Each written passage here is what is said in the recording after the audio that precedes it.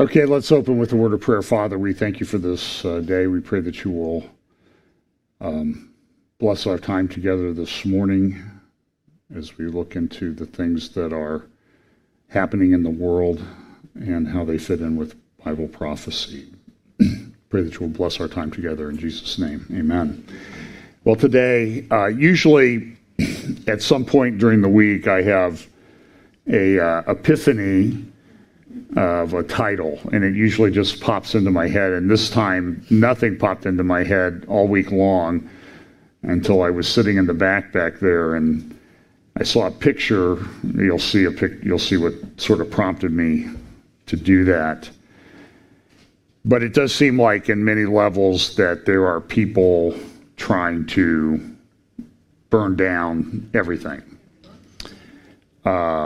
spiritually, government, physically even. We'll talk a little bit about that. We talk about the convergence of events and the things that all seem to be happening. So today I'm going to do a little bit more on the Abraham Accord that we talked about last week, just a quick review and then some of the reactions to that, because I do think that it's a pretty significant thing. But it really is, as we said, a disrupted world. Also a reminder that rtntv.org, we're still working out some of the bugs. Remnant Truth Network, the updates will be there. That's a place we're developing to put up teachings of me and other people and to avoid the problems with YouTube. Facebook, there's clearly a concerted effort to censor people.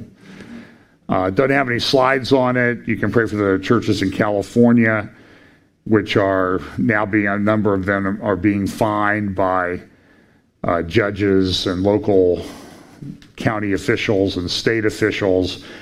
And there seems to be this concerted effort to just shut down people meeting in churches. Part of me thinks that that's related to the election and other things, but particularly the election.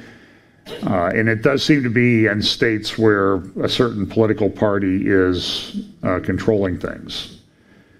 And I don't really have too many comments about whatever that thing was in Milwaukee or virtual convention that took place. The Republicans will do theirs this week. I will say this, and so if this gets me banned or blocked on YouTube, so be it. I think Kamala Harris is a phony. I think she's a radical leftist. Her parents were radical leftists.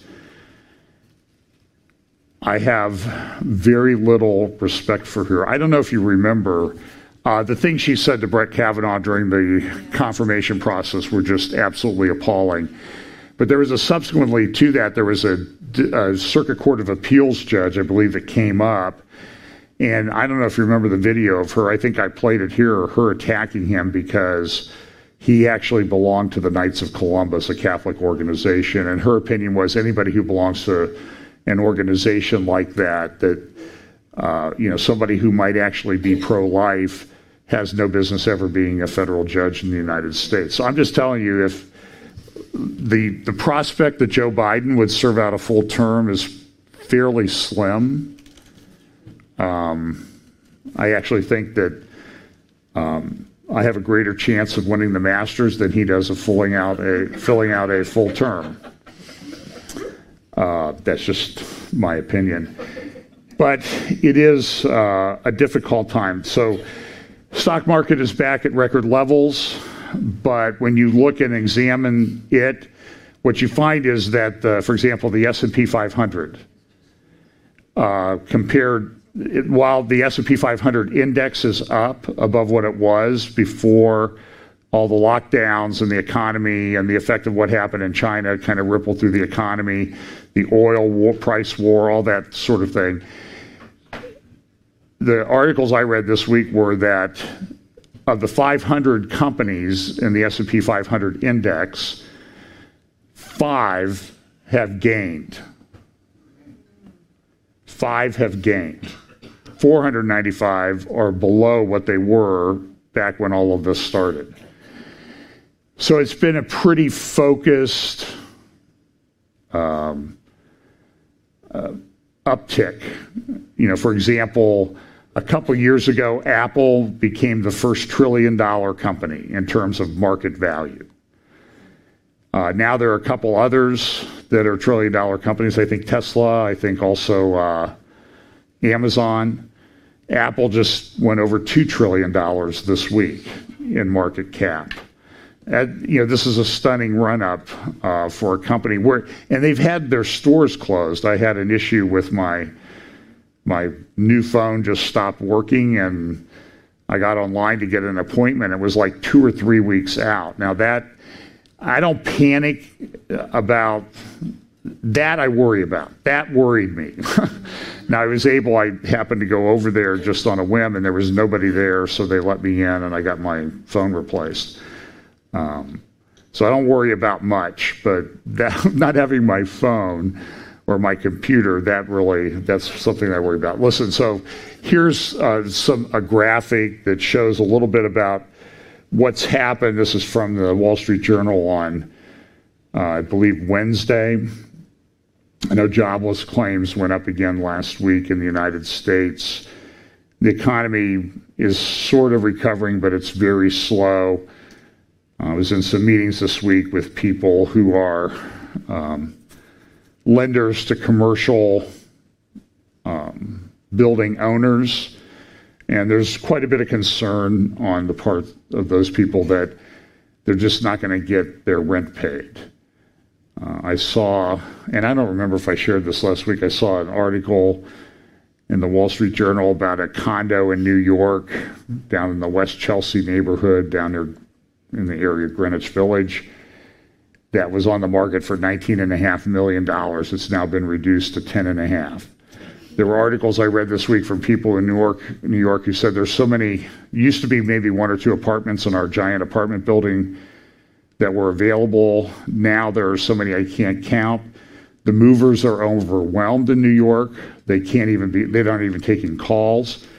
And one guy described his apartment building. He said the only thing that I could compare it to was move in, move out day at my college dorm at a big university when I was in college. You know how that goes if you've ever, even in a small school, it's a crazy time, and that's what it's like. But look at some of these. Here's some little indexes that indicate, for example, consumer discretionary spending. Look at the things that are up: Domino's Pizza, Home Depot, Tractor Supply, Amazon. Things that are down, those are the red, like Las Vegas Sands, Carnival Cruise Lines, Starbucks, Nike, Kohl's. All of those are down. So you can see there's pretty dramatic decline in a lot of those businesses, a lot of retail things. Here's materials. Just a couple companies are up or flat, and a lot that are really not doing well. Real estate, for example, hotels are way down. I drive by these hotels. I was over by Dayton this week, and the hotels are just empty. There's nothing in the parking lot, and people have to pay mortgages on those buildings. Here's another one, healthcare. Zimmer Biomet is a person who has multiple joint replacements made by Biomet. You would wonder, why are they down? And the reason they're down is because of the way healthcare went during the coronavirus concerns or whatever. They just shut down all other aspects, any discretionary, voluntary things like joint replacements and that type of thing just didn't happen. And so that had a big impact on the sales of Zimmer Biomet. Information technology, you can see that some of these companies have really increased because of everything. This is a photograph that was taken in Northern California. My understanding is there are about 100,000 people under evacuation orders. There are hundreds of fires burning across California. There are 30-some that are major. They're having trouble dealing with them. Part of it is that in the past, the California prison system has set up fire teams, and people from the prison are allowed to go out and fight the fires. And they do it. They get extra credit for time served, good time credit and that type of thing. But what's happened in California is they have made a concerted effort to reduce the prison population. By reducing the prison population, the people who would serve as volunteer firefighters during the fire season are way down in numbers. So they're having trouble getting people to fight the fires. This is kind of an interesting thing. I have a friend, she always tells me that it seems like everything happens in twos these days. A lot of times these disasters come with a double whammy. Like there might be a couple of earthquakes, might even be an earthquake in the same place, in a very short period of time, which is unusual. This is, right now there are two what appear to be going to be hurricanes hitting in the Gulf. One is already in the Gulf, should be hitting landfall sometime around 1 a.m. Tuesday morning in the area, it looks like in the area sort of around New Orleans. And remember, it was 15 years ago this week that Hurricane Katrina hit, which I personally think it was tied to the United States forcing Israel to evacuate Gaza. Had a very interesting conversation with a gentleman in the Tel Aviv airport about 9 years ago, and we talked about that. And he said, you people need to understand that if you do things against Israel, he was an Orthodox Jew, and we had about a 4-hour conversation because our flight to New York was delayed. But he said, when you do things to Israel, bad things happen. And he said, listen, look at what happened in 2005 with forcing us to evacuate Gaza. That was really pushed by the Bush administration. And what happened? You had Katrina right after. In fact, we evacuated Gaza and you evacuated the Gulf Coast. He said, if you look at the area affected by the evacuation in Gaza relative to Israel, he said you will find that there's a direct correlation in the ratio between the area of the United States evacuated relative to the size of the United States. So he was very, very detailed about this, and I don't disagree with that. So here we have another hurricane coming towards our Gulf Coast, and here's the other one. There's some, I think they might collide. I don't know. The one might push the other away. I don't know. I've never seen two hurricanes collide like that, although I was using hurricanes for the zeros in my 2020 title slides. I don't know about that. And then this is also a big concern, is the continuing flooding in China. They have drought in a major food producing region, and they have major flooding in they're essentially their breadbasket. And it's affecting things. And this is the Three Gorges Dam. There's been concerns expressed by some people involved with that dam, by engineers and others, that the dam could fail, which would be a human disaster on an epic scale. Right now, they're releasing between 49, I believe it's 49,000. There's a number in here someplace. 49,000 cubic meters of water per second. And at times, though, they've increased that to 75,000 cubic meters per second. That's a lot of water. And that water is all going downstream and flooding towns and villages and farmland and that sort of thing. So that's going to put pressure on the food supply. And we had that derecho hit the Midwest and damage a lot of crops just a week ago. So there's it's sort of like there's this convergence, which I talk about all the time. It doesn't seem like there is this convergence of all these things happening at the same time. Now I want to talk a little bit about the Abraham Accord that took place last week at the White House. We talked extensively about that last week. I personally think that it is kind of a big deal. I don't think this is what a lot of people talk about, the peace treaty of Daniel 9:27, because I'm not convinced that what's in Daniel 9:27 is even a peace treaty. It doesn't say that. I'll talk about that in just a moment. Jared Kushner wrote an op-ed in the Washington Post last week titled "The Israel-UAE Accord Shows Trump's Strategy is Paying Off." he says this: the agreement is a breakthrough for Muslims who wish to come in peace to pray at the Al-Aqsa Mosque in Jerusalem, the third holiest site in Islam. Direct flights between the two countries will facilitate pilgrimages to Al-Aqsa, a victory for religious pluralism and a repudiation of the false narrative used by extremists to bolster their ranks that the mosque is under attack. The deal came together as a result of negotiations between Israel and the United Arab Emirates, facilitated and led by the United States. But it was the strategic policy shift undertaken by President Trump 3.5 years ago that laid the foundation for the breakthrough the world witnessed this week. The agreement would not have been possible without the leadership of a president who refuses to do things the same old way just because that's how it's always been done. When President Trump took office, the Middle East was in a state of extreme turmoil. Newsflash for Jared Kushner, it's still in a state of extreme turmoil, even by the low standards of a region long plagued by danger and violence. Islamic State terrorists controlled an area in Iraq and Syria approximately the size of Ohio. The peace process between Israel and the Arab world had stalled. Iran was spreading instability through proxy fighters in Yemen, Iraq, and Syria. So he goes on and he's very, by praising President Trump, he's of course taking a lot of credit for himself. 3.5 years later, he says the strategic realignment continues to pay off. Islamic State is gone. Abu Bakr al-Baghdadi has been killed. Iran remains a pariah state, but is more constrained than ever, which I would disagree with. But nevertheless, you can read that. Now, it's interesting. There's been a lot of different reactions to this. For example, there is this is the World Council of Muslim Communities, which I reported by Sky News Arabia, which is in Abu Dhabi.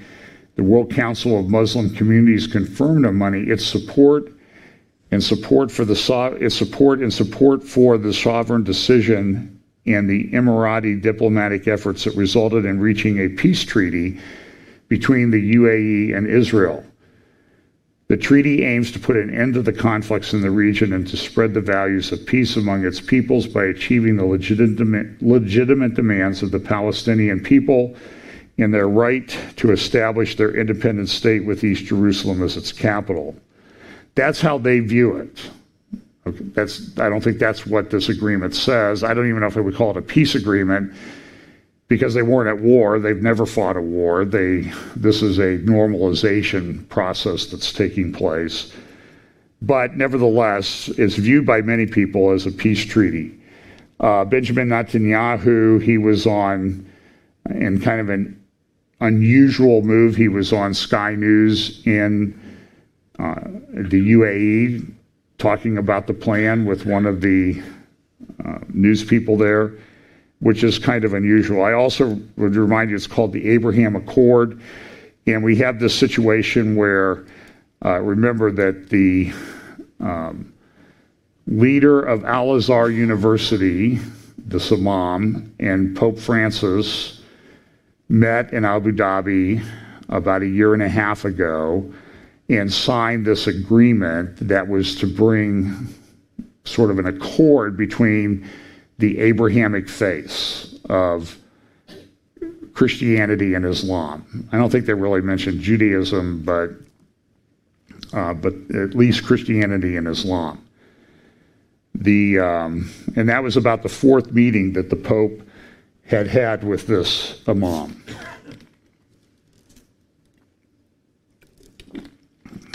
Dubai, or Abu Dhabi, part of one of the 7 sheikdoms that make up the United Arab Emirates, then had they released this information about the Abrahamic Family House Project. The Abrahamic Family House Project will show we are all brothers. That's to be built in Abu Dhabi. I believe it's under construction. Now, so as people have watched this agreement and responded to it, I'm going to go through some of the different responses. One was a clarification by the United Arab Emirates.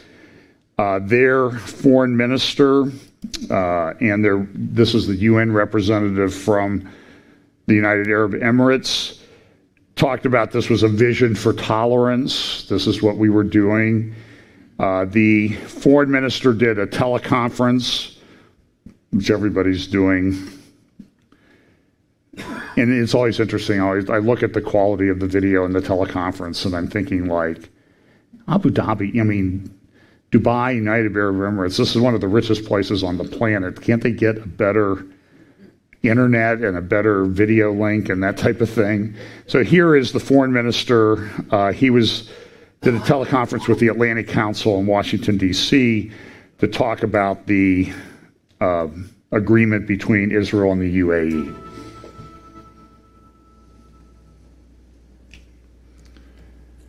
Good morning. As these things develop, I would say that it was only natural that we will look into normalizing relationship. And it was going to happen. It was going to happen this year, it was going to happen next year or the year after. It was a matter of time. And I think the UAE is not the only country here. There are several Arab countries that are on this scale in different stages. Now, in parallel, why did it happen this year? I think in parallel to that, there has been serious concerns with the issue of annexation. And the UAE went overboard, really, as part of the Arab League. Other than the usual statements, the UAE was one of the early Gulf states, really, to come with a firm rejection of the issue of annexation and concern about it. And then, Yusuf had this remarkable op-ed in the Israeli press. And these things sort of developed. And I think part of the thinking in all three capitals were, can we actually connect the two? Can we actually connect the two? And I was speaking to a European ambassador just an hour ago. And I said, can we actually connect the two and give and take something, which is annexation, and give normalization. And rightly he said, well, the way we look at it, it's really give and give, because for us, normalization is also a positive thing, not the same way we look at it through an Arab context. So I would say that these things sort of developed, and many people played an important role here. From our part, Yusuf Al-Ateba, certainly, and then, of course, a team here in Abu Dhabi with Sheikh Abdullah as its head played an important part. Now, underpinning all that, it's very important. Underpinning all that is the strategic view. I mean, Sheikh Mohammed bin Zayed has a strategic view. You can't, you could do things normally every day, but you don't get the big opportunities unless you take a big risk. And here he felt that this was worth it. Now, having said that, in my assessment, this is going to be a warm peace, because we really, unlike Jordan and unlike Egypt, we have not fought a war with Israel. So that is not really a factor here. It's not part of the, let's say, national psyche. Well, and what he essentially said, to summarize, was that we did this because this was a way to stop the annexation that the Israeli government was talking about doing, annexing parts of Judea, Samaria, and the Jordan Valley. So we were able to stop that. Now, there's one narrative that says that that is only suspended temporarily. I believe from the UAE perspective, as I've read what they've said, they believe that that suspension is going to be for quite a significant period of time. That's causing some very severe political problems for Prime Minister Netanyahu. The settler parties and the Orthodox and conservative Jewish communities that make up the settlers are very, very upset with this. And so there's a concern about what happens if, because you'll see in a moment that the Israeli government's kind of in a state of turmoil, which seems to be par for the course. Everywhere you look these days, there seems to be governments in turmoil. I mean, there were things in Belarus this week. One of the opposition leaders in Russia, there's claims that he was poisoned. He's now been evacuated from the country. There are just, everywhere you look, there's turmoil and chaos. And so the Israelis are trying to get, the Israeli government's trying to get a budget deal hammered out. If they don't have that hammered out in the next day or so, they will go to another round of elections. And who knows what will happen that time. It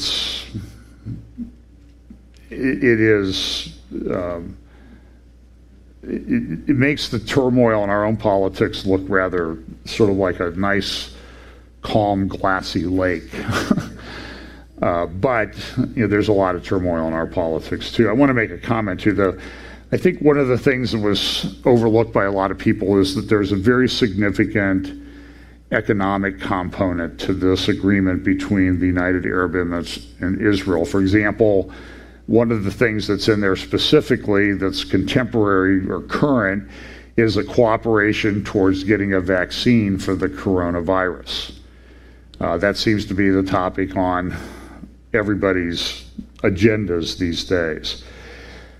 But the economic thing is, I think, what makes it kind of a big deal, because we know that in the end, this Mystery Babylon that rises will have a heavy economic, it will control the economies of the world. So there'll be an economic aspect. Now, there's a lot of different theories among the Bible prophecy community about what constitutes this final Babylon. Some say that it's the United States. Some say that it's Mystery Babylon. So we're not sure how it will be, that it's a Babylonian spirit that's in the world. And then some say it's Rome.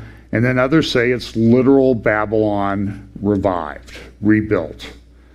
And so I'm just suggesting on the latter one, I'm not totally discounting it. It could be.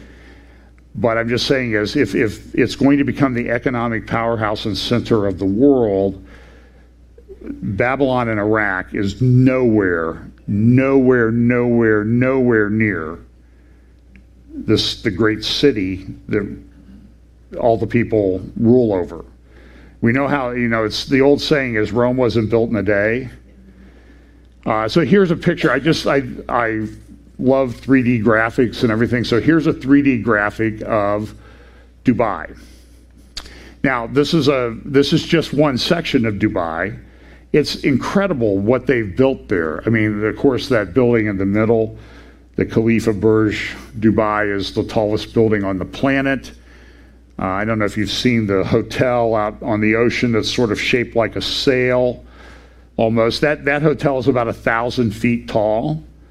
The Burj Dubai is 2,700 or 2,800 feet tall, clearly by far the tallest building on the planet, although the Saudis have one that's supposed to be, nobody said, but the word is it's going to be somewhere around 3,500 feet tall when it opens soon. It's under construction in Jeddah, not too far from Mecca and Medina, from Mecca, along the ocean. So they've not really released how it is, but there's this competition to do that. But so listen, so if Babylon's going to be rebuilt, going to be this economic powerhouse, I looked for contemporary examples as to how quickly something can be built. And what you see there was built over about a 30-year period. The Burj Dubai, for example, I think it was started about 2005 and it opened around 2010. So it's not built in a day. So if Babylon has to be rebuilt, then there seems to be some more time involved in all of these processes. But I'm also looking at other things going on, and I'm thinking like, well, maybe Babylon's not going to be rebuilt. But I'm not completely discounting that notion as one of the possibilities as to how this plays out. But look at this. I mean, I don't know if you remember, they have the Palm Islands that they built in the ocean. They, imported sand and did that. It's interesting, by the way, that they're beautiful. You can see them from space. They're huge. A lot of the lots in those streets have been each of the palm branches have been built on and sold. But what are they finding? Well, they're finding that it's affecting the entire coastline of the United Arab Emirates because of the way it interferes with ocean currents. And so what they did there, they're having problems elsewhere with sandbars building up and that type of thing.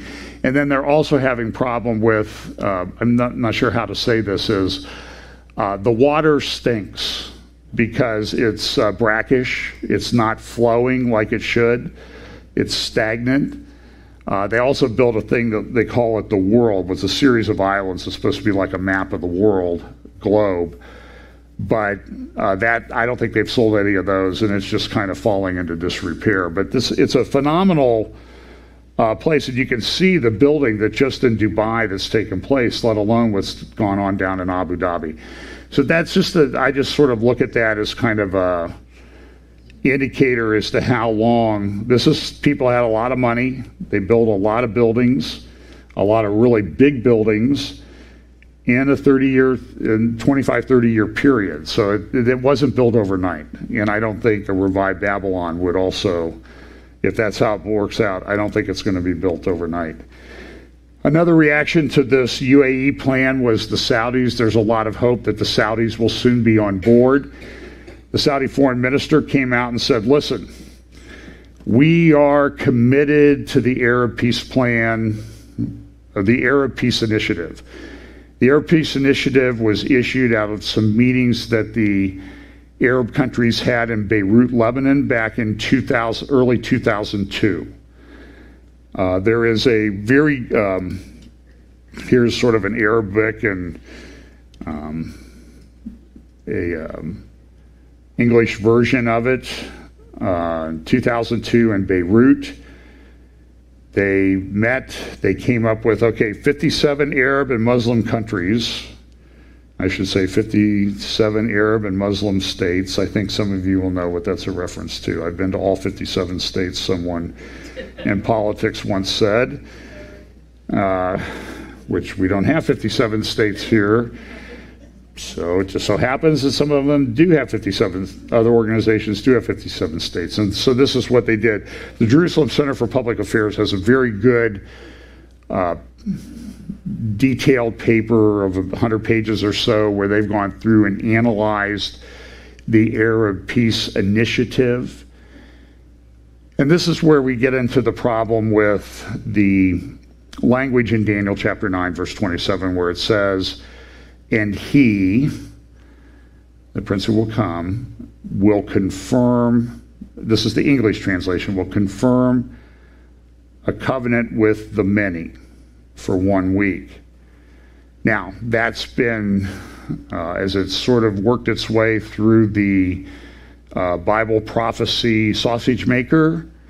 What do they say about sausage? Or I had a brother-in-law who worked in a meat processing plant, and he would not eat bologna because he said, I've seen bologna being made, and I don't want anything to do with it. And they always say, the old saying is, you may love sausage, but you don't want to watch it being made. And it's an interesting process. I used to have a client that made sausages before they went out of business. Not because they were my client, by the way, but because of other things. But and so that goes through the Bible prophecy sausage making machine, and it comes out the other end as the peace treaty with the Palestinians. And I've heard people say the Bible says that a Western European Antichrist will enter into a peace agreement with Israel and the Palestinians. That's not what the Scripture says. We really need to stick, I think, to what the Scripture says. And the Scripture is not perfectly clear. There is some belief that whoever it is that confirms this covenant, or as they would say, enters into the peace agreement, that's the Antichrist. We'll be able to identify the Antichrist. I don't think it's going to be that easy. I'll use a couple of examples.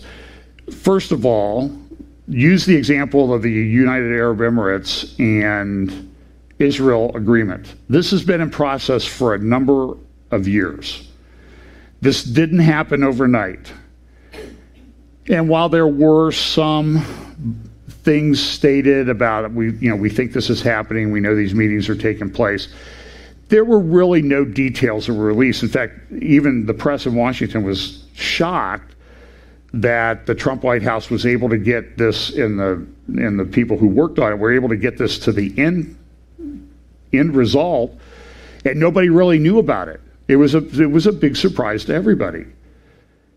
So I would think that if it is a peace treaty, which as I've said, I'm not convinced about, that's talked about in Daniel 9:27, and people say it's a confirmation of an existing peace treaty. So a confirmation of a plan that's already out there. So my question is then, which plan? Because you have the Arab Peace Initiative, which is quite long, has about 10 major points. You have the Oslo Accords.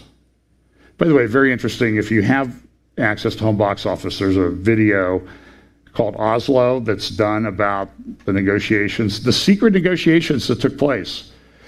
That was done over a long period of time in secret clandestine meetings that nobody talked about, even nobody involved on the Palestinian or Israeli sides and the Norway side. Nobody ever really talked about that publicly. Now, there was this major big public signing ceremony on the White House lawn, September 13th, 1993. And so everybody thinks, well, that's how it's going to be. Everybody will know that this is the Antichrist because this is the agreement and that sort of thing. But I'm like, well, is that the agreement? Because the scripture doesn't really give specific parameters of the agreement, although there is in the following verse, or the following part of the passage in Daniel, it does sort of allude to that will cause the daily sacrifice to cease. So if you just extrapolate out from that certainly says, well, there's a daily sacrifice. If there's a daily sacrifice, there must be a temple, that sort of thing. I think those are reasonable conclusions. But other than that, the exact parameters are not here. But I think it will involve a land, Temple Mount aspect. So that's, and so the Arab Peace Initiative is this. They want Israel to withdraw to the 1967 lines. That's what they've said. They said here, military solution to the conflict will not achieve peace or provide security for the parties. And I would say that's kind of a ludicrous statement. Military presence does provide security. I mean, there's many examples in history that does.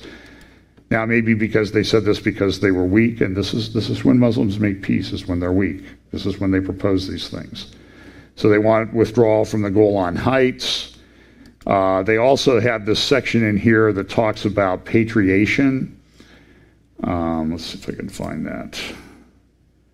Assures the rejection of all forms of Palestinian patriation which conflict with the special circumstances of the Arab host countries. What does that mean? Here's my translation. We don't want these Palestinian people in our country anymore. We want them to go home. We don't want them to become citizens of our country. So you look at this, and I've had discussions with Palestinian supporters and Palestinian people about this is, why didn't you guys ever complain about how you're treated in Jordan or Syria or Lebanon? Because you're not treated very well there. You're still in refugee camps there. Israel's not occupying those places. You're being used as political pawns. So anyway, that's the Arab Peace Initiative. They want to get everything stopped. So that came out in 2002. That's still on the table. Oslo is still on the table. There's I think the Europeans have one. There's also the I want to call it the Gang of 4+1 or P4+1 or whatever. There's a group of 4 big countries that have their own initiative out there, and they're all sort of in the same thing. But the fact of the matter is, I'm not convinced that it's a peace agreement in the sense that we think of a peace agreement, because you see here in Daniel 9:27, he shall confirm the covenant with the many for 1 week. And in the midst of the week, he shall cause the sacrifice and the oblation to cease. And for the overspreading of abominations, he shall make it desolate. Even the consummation and that determined shall be poured upon the desolate. So here it says he stops the sacrifice and the oblation. He causes them to cease. This is the Antichrist. He commits the abomination of desolation. And if you go to Daniel, now I'm going to forget the passage, and I don't have it sitting in front of me, where he talks about the 2,300 days of the sacrifice. 2,300 days from the start of the sacrifice is when the temple is cleansed, when Jesus returns.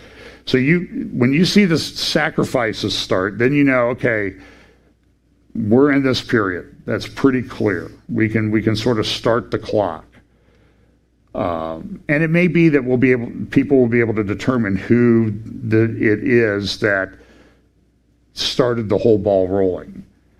But if it's like all these other, there's a peace agreement, it's going to be like the scrum, the rugby scrum that takes place whenever there's a camera that shows up in the halls of Congress. You know, everybody's trying to get in front of the camera. Have you ever seen that? Isn't that one of the most disgusting things you've ever seen? You know, and so which one of those people is the one who confirms this covenant, if it's a peace agreement? The other thing that I think is a lot overlooked, he shall confirm. Confirm is gavar. It's a Hebrew word. If you look at the other uses of the word throughout the Bible, you're going to see that it's really in the sense, and I talked about this when the Obama administration was not vetoing the resolution about Jerusalem, December 25th, 2016, after the 2016 election, before Trump took office. They shoved this thing through, and they did. They were all behind it. Although if Congress wants to hire and pay somebody $65 million to investigate whether what I surmise is actually true, I'm willing to take on that task, that the Obama administration actually did this. And so what I said then was that the word there, confirm,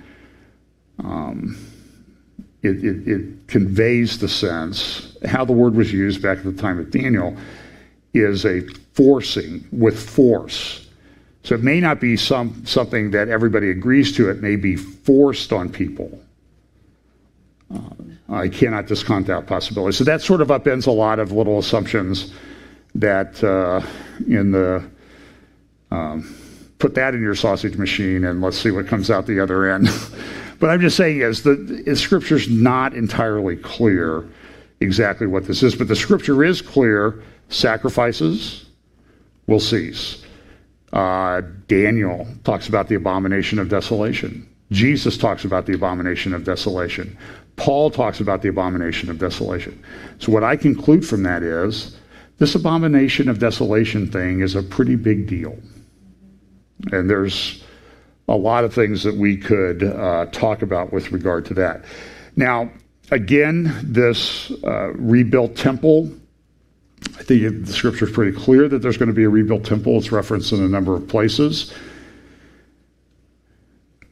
And it'll be on the Temple Mount. And that timeline will, when that's there, that sort of changes things. So we see them talking about the red heifer, and they may have a red heifer.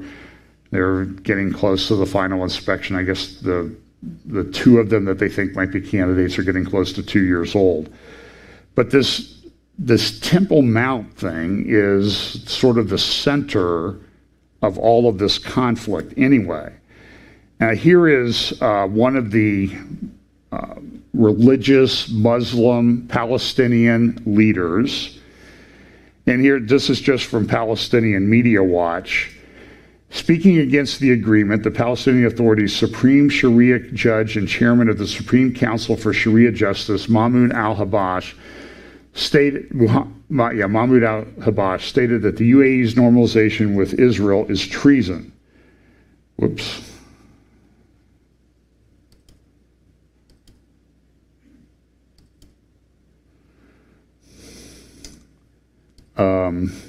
He's then explained that normalization with Israel and Jews means that you agree to natural relations with the enemies of the Prophet Muhammad.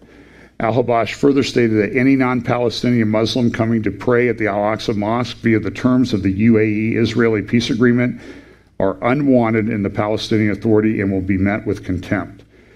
We absolutely won't accept the UAE's treason. One grain of sand from the soil of pure Palestine and from the soil of our Al-Aqsa Mosque is more precious than our blood and our lives. What happened is treason. This is treachery, not just against the Palestinian people. This is the denial of the heritage of the Prophet Muhammad, which it's not stated anywhere that he ever went to Jerusalem. Are Jerusalem and the Al-Aqsa Mosque goods that are sold in the market of political prostitution? You get the impression he doesn't like this agreement? Okay. The UAE have sold Jerusalem, have relinquished Jerusalem, and are trying to market their treason as them opening the door for worshipers to come and pray in Jerusalem. Whoever wants to come visit the Al-Aqsa Mosque through the gate of Palestine, welcome, and we will rejoice over him. But whoever wants to come through the Israeli gate is unwanted, and he will find nothing but the shoes of the people of Jerusalem and the spit of the people of Jerusalem in his face. So he wasn't very happy about it. They also asked the Mufti, who also was on Palestinian TV, and he said it is forbidden for a Muslim to arrive in a plane of the United Arab Emirates or not of the United Arab Emirates to the Lod airport in Israel, which today they call the Ben Gurion airport, in order to come and pray at the Al-Aqsa Mosque. This is false marketing in terms of religious law. Legally false, religiously offensive. So, do you think he's on board with this agreement? And it's interesting. There's a very interesting article just published this week in the Jerusalem Center for Public Affairs called Ancient Muslim Texts Confirm the Jewish Temple in Jerusalem. Now, it's not the Quran, because the Quran never mentions Jerusalem. The Bible mentions Jerusalem, 850 times or whatever. And so this is what the article leads off with. A lie, according to a well-known saying, has no legs, but that does not mean that lies do not need them. The Aqsa in danger libel rests on a huge false leg that in the end will collapse. The lie would not have survived so long without it. Today, the Palestinians and many Muslims charge that Israel seeks to destroy Al-Aqsa and build a temple in its stead on a site where no temple ever stood, that the Jewish temple on the Temple Mount is supposed, fraudulent, etc., etc. There are many, and he goes on to relate a number of writings from the 9th and 13th, 14th century that reference the Temple Mount in Jerusalem. Now, I've made reference to this. Somebody graciously sent me a reproduction copy of it, Al-Haram al-Sharif. This was published in 1924 by the Waqf, the Muslim council that controls the Temple Mount area. The predecessor of that guy you just saw talking about Al-Aqsa and that sort of thing, his predecessor had this published. It's a guidebook. You can go buy it online. You can find copies of it. And here's what it says on page 4, the Haram, historical sketch. And it says right there, its identity with the site of Solomon's temple is beyond dispute. Now, they've tried to remove all the copies of this. They were Facebook before Facebook was Facebook. Or face nanny, somebody called it this week, face nanny. And so they don't want this out there. And so when Israel regained control of that area in 1967, all of a sudden the narrative changed. The Jews were never here. There was never a temple. Again, he goes on and he cites a historian Abu Jafar Muhammad bin Jarir al-Tabari. Sign that on a check. Please endorse in this space.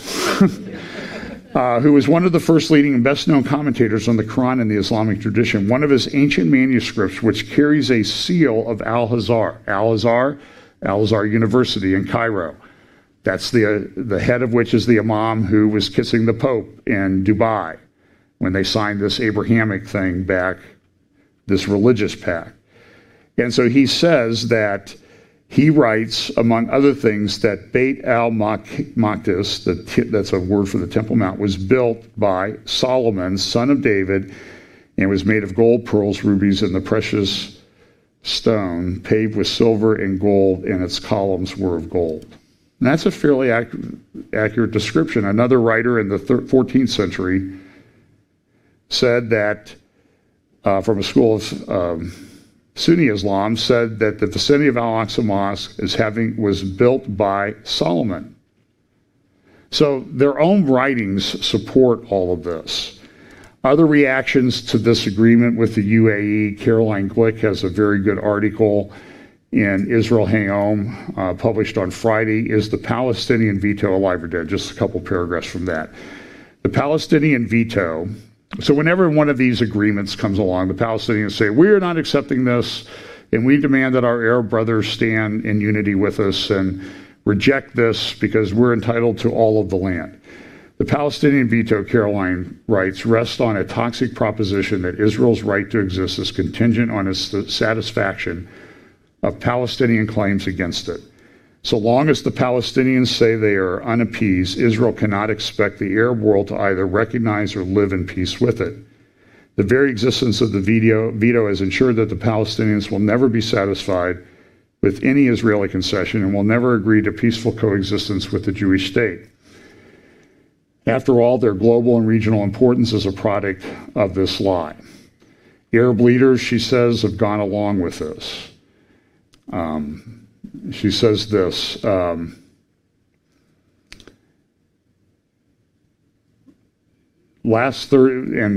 she goes through the agreement and says, there's some pretty amazing things in here. If these claims are true, she says, then last Thursday's Israel's diplomatic standing was transformed. The most powerful and successful state in the Middle East is no longer a regional scapegoat.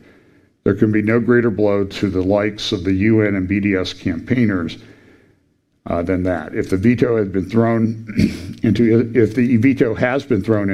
history's trash heap, then Prime Minister Benjamin Netanyahu won't simply be remembered as the greatest statesman of Israel has known. He will be remembered as a diplomatic magician. If the claims of the peace deal between Israel and the UAE killed the Palestinian veto are true, then President Trump has made a greater contribution to the peace in the Middle East than all of his predecessors combined. But the thing that you take away from this is, listen, there is a very concerted effort to try to resolve this situation. And I think this is very significant from a prophetic standpoint. Exactly how it all plays out is we do not know. It's a very important article, and I'll talk about this a little bit and finish up. Very important article in the Times of London, the UK Times, on Wednesday by Roger Boyes. He says, Mossad thinks that Turkey is a bigger menace than Iran. And so what you're seeing is we've talked a lot about Turkey over the last number of weeks, the things that are happening in Turkey. Hagia Sophia has been turned from a museum into a mosque. There was another famous museum in Istanbul or in Turkey this week that was also changed from a museum back to a mosque. So this is what Erdogan is doing. This is how he operates. This is how Muslims operate. They're conquering things bit by bit. This is very significant in terms of the Bible prophecy timeline.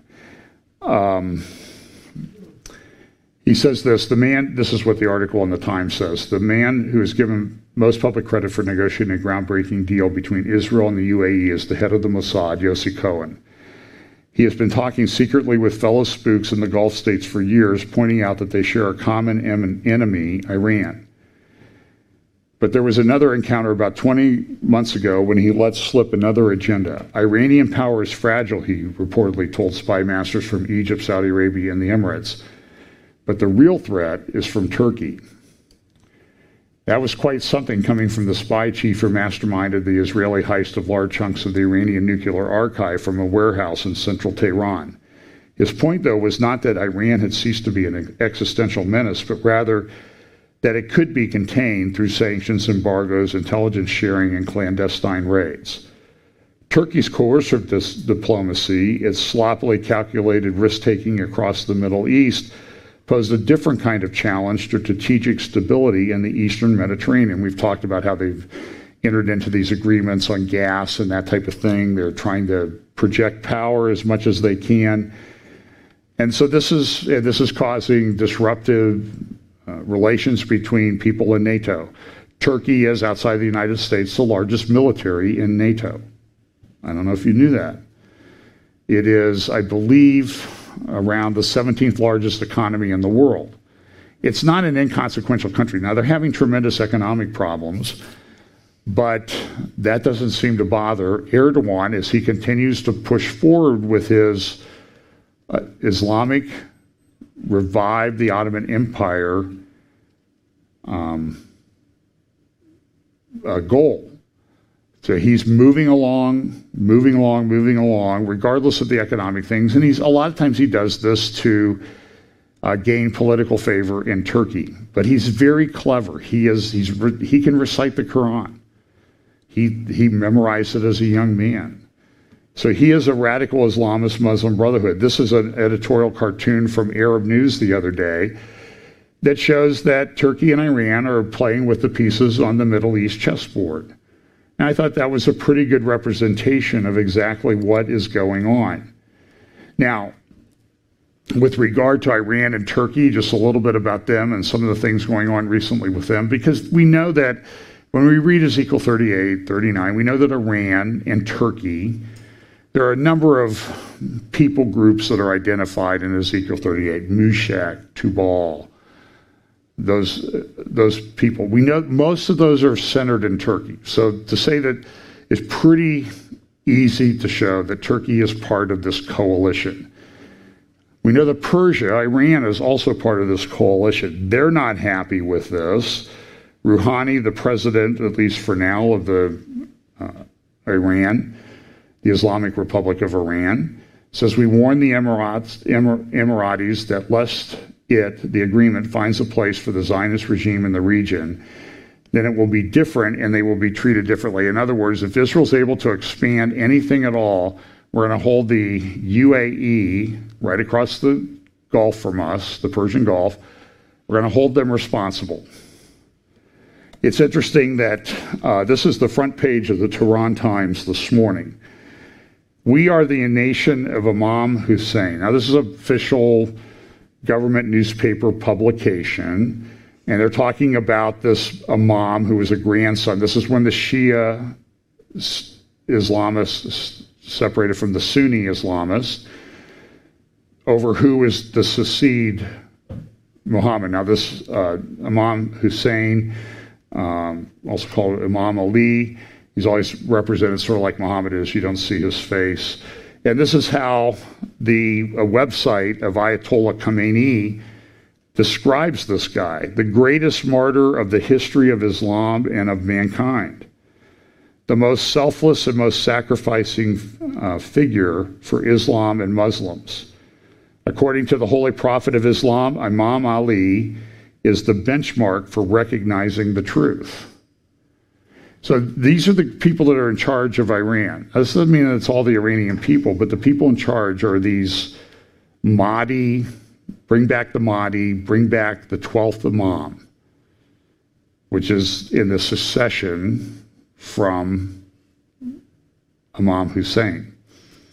And this is what's on the front page of their papers today. Seth Frantzman also picks up on the theme. He has an article on this morning's Jerusalem Post website. And also this, that there's a lot of stuff going on in the Mediterranean right now. Turkey is stoking things in Libya. Turkey is stoking things in Sudan. I believe the foreign minister of Sudan came out and said, hey, I'm on board with this United Arab Emirates peace deal, and he's, I believe, been fired because he's not towing the line. Turkey, is trying to project its power on the gas supplies.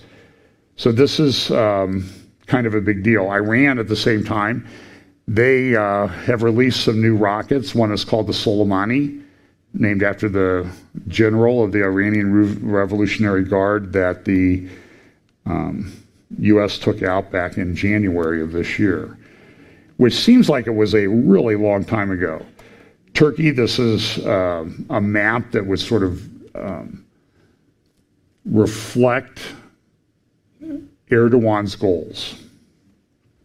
He wants to reconstitute the Ottoman Empire, which you would see in the parchment color there. They controlled Mecca and Medina for a while, until around 1920, 1917 to 1923, when the Ottoman Empire fell apart. When a lot of things fell apart, and when the map was remade of the Middle East that's affecting us today. A couple weeks ago, this is kind of interesting because this is a week before, this is an interview with the defense minister Akar of Turkey. And if you look at the Turkish media, you'll see he gives almost as many speeches as Erdogan. Not quite, but he's pretty good at it. He's everywhere. And he did this interview with Al Jazeera, which is based in Oman, which is very pro-Muslim Brotherhood. Erdogan is pro-Muslim Brotherhood. That's why he's at odds with Egypt, which kicked the Muslim Brotherhood out. Oman is Qatar. Qatar is a big supporter of the Muslim Brotherhood and radical terrorism. And essentially in this interview, what the defense minister was saying, this is a week before the announcement of the agreement between the United Arab Emirates and Israel. He's saying, listen, we don't like what you're doing. We think that this is treasonous. We don't like the way they're acting. And this is before the agreement was announced. And they're saying, if this doesn't, we in Turkey, we don't really like the military option. We try to, be at peace with everybody, but sometimes we're forced into it, like we were forced into it in Syria. Wink, wink, wink, I think he would say, if you looked at him. And we didn't really want to do anything in Libya, but Libya, that was part of the Ottoman Empire, and they're falling apart, and they have oil and gas supplies, and we have to enter into this agreement. But he's saying this, and listen, United Arab Emirates, if you continue on this path, we're going to take you out, is essentially what he's saying. And Turkey is now making inroads into Iraq. So that's yet another thing that people need to watch out for. So in this interview, this is what he said, that you got to withdraw your troops from Yemen. Turkey's trying to push themselves into Yemen. And, UAE is bad, bad, bad. And everybody would say, well, no, they're really pretty good people. So this is what the Daily Sabah article that referenced this said, the latest statements of Akar have to be read. This was August 6th. Have to be read with caution, since Ankara would not give these messages lightly, just as it waited before entering in the field in Syria.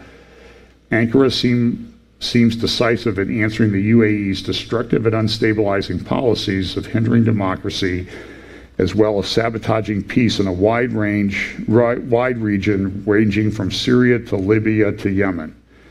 So this is sort of like the left, and they accuse you of being what you really are, because we know that Turkey is projecting power everywhere. Ankara has openly, the article said, declared that it will from now on not confine itself to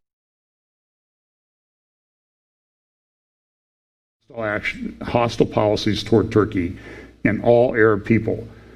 Now it merely awaits the suitable conditions, time, and priorities to give its response. So that's a big threat. And that was before this agreement. So you can imagine what is going to be coming from Turkey in the near term about the traitorous United Arab Emirates. Now, Erdogan went on the news the other day, Friday, and they led up to it. The big announcement coming. And he came out and he says, we've just discovered in the Black Sea the largest gas find in the history of Turkey. Turkey doesn't really have a lot of gas or oil resources that are natural. So they found this. Now, I think he's probably overplaying it a bit. It is probably enough gas for 11 to 13 years. It's going to take 3 or 4 years before they could even get to it and get it into production. But it would give Turkey a significant amount of leverage for at least for a time with regard to its dependence on gas that comes from Russia. So this is kind of a big deal. So it was found in Turkey's exclusive economic zone in the Black Sea. Maybe they're making it up. So conflict. So we have, this normalization of relations between the UAE and Israel. We have Turkey and Iran causing trouble everywhere. We have problems in Libya, Syria. And then we also have some things that came out about Lebanon this week. This is what somebody did was they took broken glass and made some art on the street. That's broken glass and then some green and yellow paper. But that's a phoenix rising from the ashes. That was done down, you can see the silos in the background. Now, the other thing that took place this week was there was a verdict of the International Court that has been investigating and trying in absentia 5 members of Hezbollah for the assassination of Rafiq Hariri on February 14th, 2005. I've mentioned that the last couple of weeks. This is sort of the aftermath of that explosion. He was assassinated in a car bomb in Beirut, not too far from the waterfront. This is the crater that was left afterwards. It killed 21 or 23 people, injured 226, and the Prime Minister of Lebanon was killed. This is a picture taken about 8 months after the event. You can see the crater that it made and the hotels and buildings that were there. Just ripped the facades off. You can see the roof and everything is gone. It was a pretty powerful bomb. This is what the waterfront looked like that morning. And it's interesting, you can see this is the waterfront. You see on the left-hand corner, about a third of the way up, you see the silos that were destroyed in the bomb. So this is all in the same area. And it's pretty clear that Hezbollah was involved. So the court came out this week with this ruling that, and I won't, I found it interesting, although the court discussion was about 6 hours long.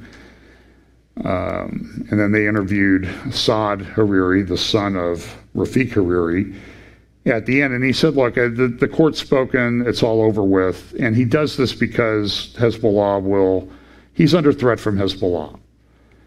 He was prime minister until earlier this year, and he gave in to Hezbollah. So it's a very significant ruling. They did find that one of the members was responsible. Said he had a bomb, there was a car and a bomb.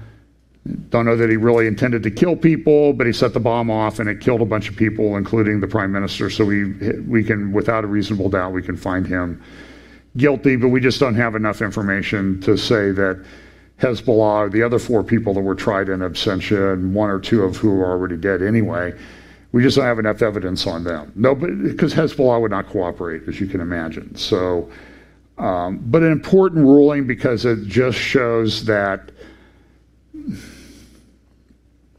in many respects, Hezbollah got away with another one.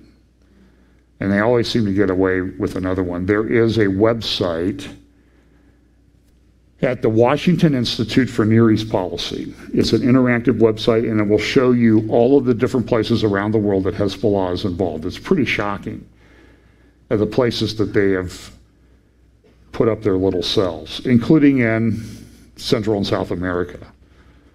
And I think they probably have them in America too. So one more thing here just about the agreement with Libya. This is another player in Ezekiel 38 and 39, and apparently they've both sides have agreed to a ceasefire. Whether this leads to some kind of arrangement and a rebirth of the Libyan state, which I think Russia would like to control and which Turkey would like to control, another, I think, fairly significant development. So listen, a lot of things going on many different levels. We have to be aware of these things. These things are, I think, playing into Bible prophecy. I would not characterize things like the Ezekiel 38 war as imminent. There's not even an agreement among Bible prophecy teachers as to when the Ezekiel 38 war takes place. Some thinks it's 3.5 years before the 70th week begins. Some think it's at the beginning of the beginning parts of the 70th week. Some think it's just before. Some think it's part of the Armageddon campaign.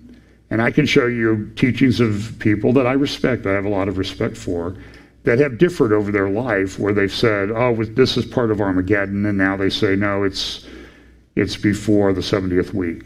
So we'll know when we know, but I don't think that there's, what I always look for is a great company, a mighty army. That's what's described in Ezekiel, that will invade Israel in the latter times. I don't see a great company and a mighty army. I see people who would like that to be the case, but it will take time to assemble that army. I think there'll be plenty of warning. You're not going to get 1 million troops and all their supplies and everything there overnight. That just doesn't happen. It's a logistical problem. It's not a fact whether it happens or not. It's the logistics of getting it to happen. So, but pay attention, because a lot of these things are coming to pass. So let's pray, and we'll talk about this. And I do apologize I didn't do it midweek this week. I just got pretty busy. So let's pray. Father, we thank you for your word. We thank you for the indicators of things that are going on, and the really rather troubling time that we see unfolding in front of us. But we need to understand, help us to remember that we as Christians are not given a spirit of fear, but of power, and that we should operate in that mode, knowing that we know where we're going, regardless of how we get there. We just pray that we will stand true to the truth of the Word of God, the gospel of Jesus Christ, and all things being done for the glory of God, for your glory. In Jesus' name, amen.